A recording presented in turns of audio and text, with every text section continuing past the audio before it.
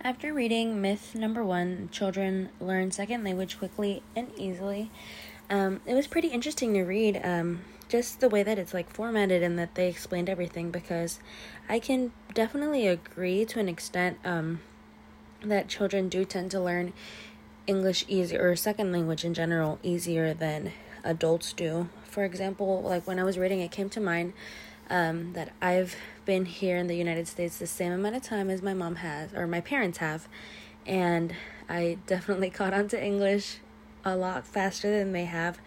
My mom mostly understand, or my mom and dad, they mostly do understand English, like when somebody's talking to them, but they don't necessarily speak it at all or very well.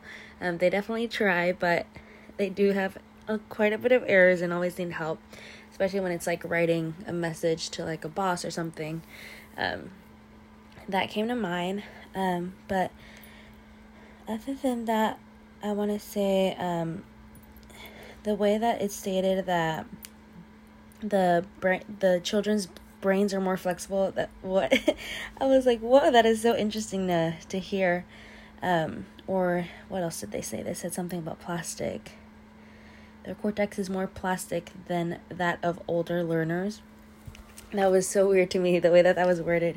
But I mean, it makes sense. I mean, they're more flexible to catch on to things.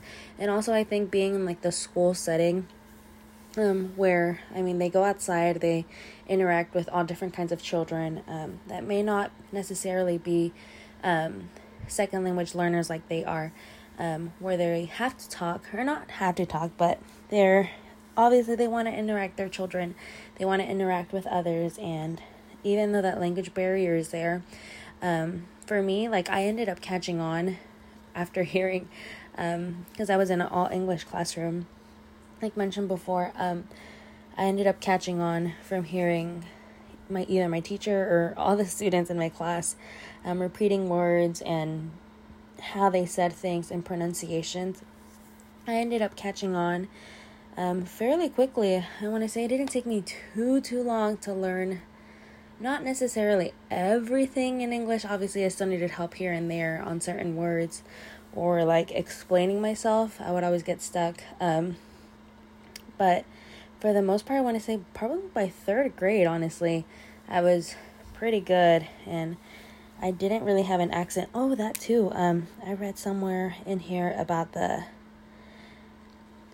adults versus children and even adolescents, how children may not have necessarily an accent if they learn English or second language sooner or at a younger age versus adults and adolescents.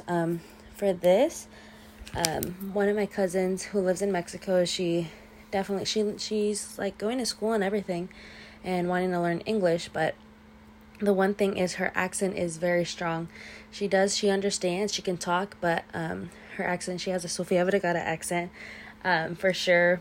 Even though she knows pretty much everything, she knows how to talk, read, write English, but she does have that accent still there, whereas a child who is learning English or has already mastered English, they may not necessarily have that same accent as somebody who's older going into learning English.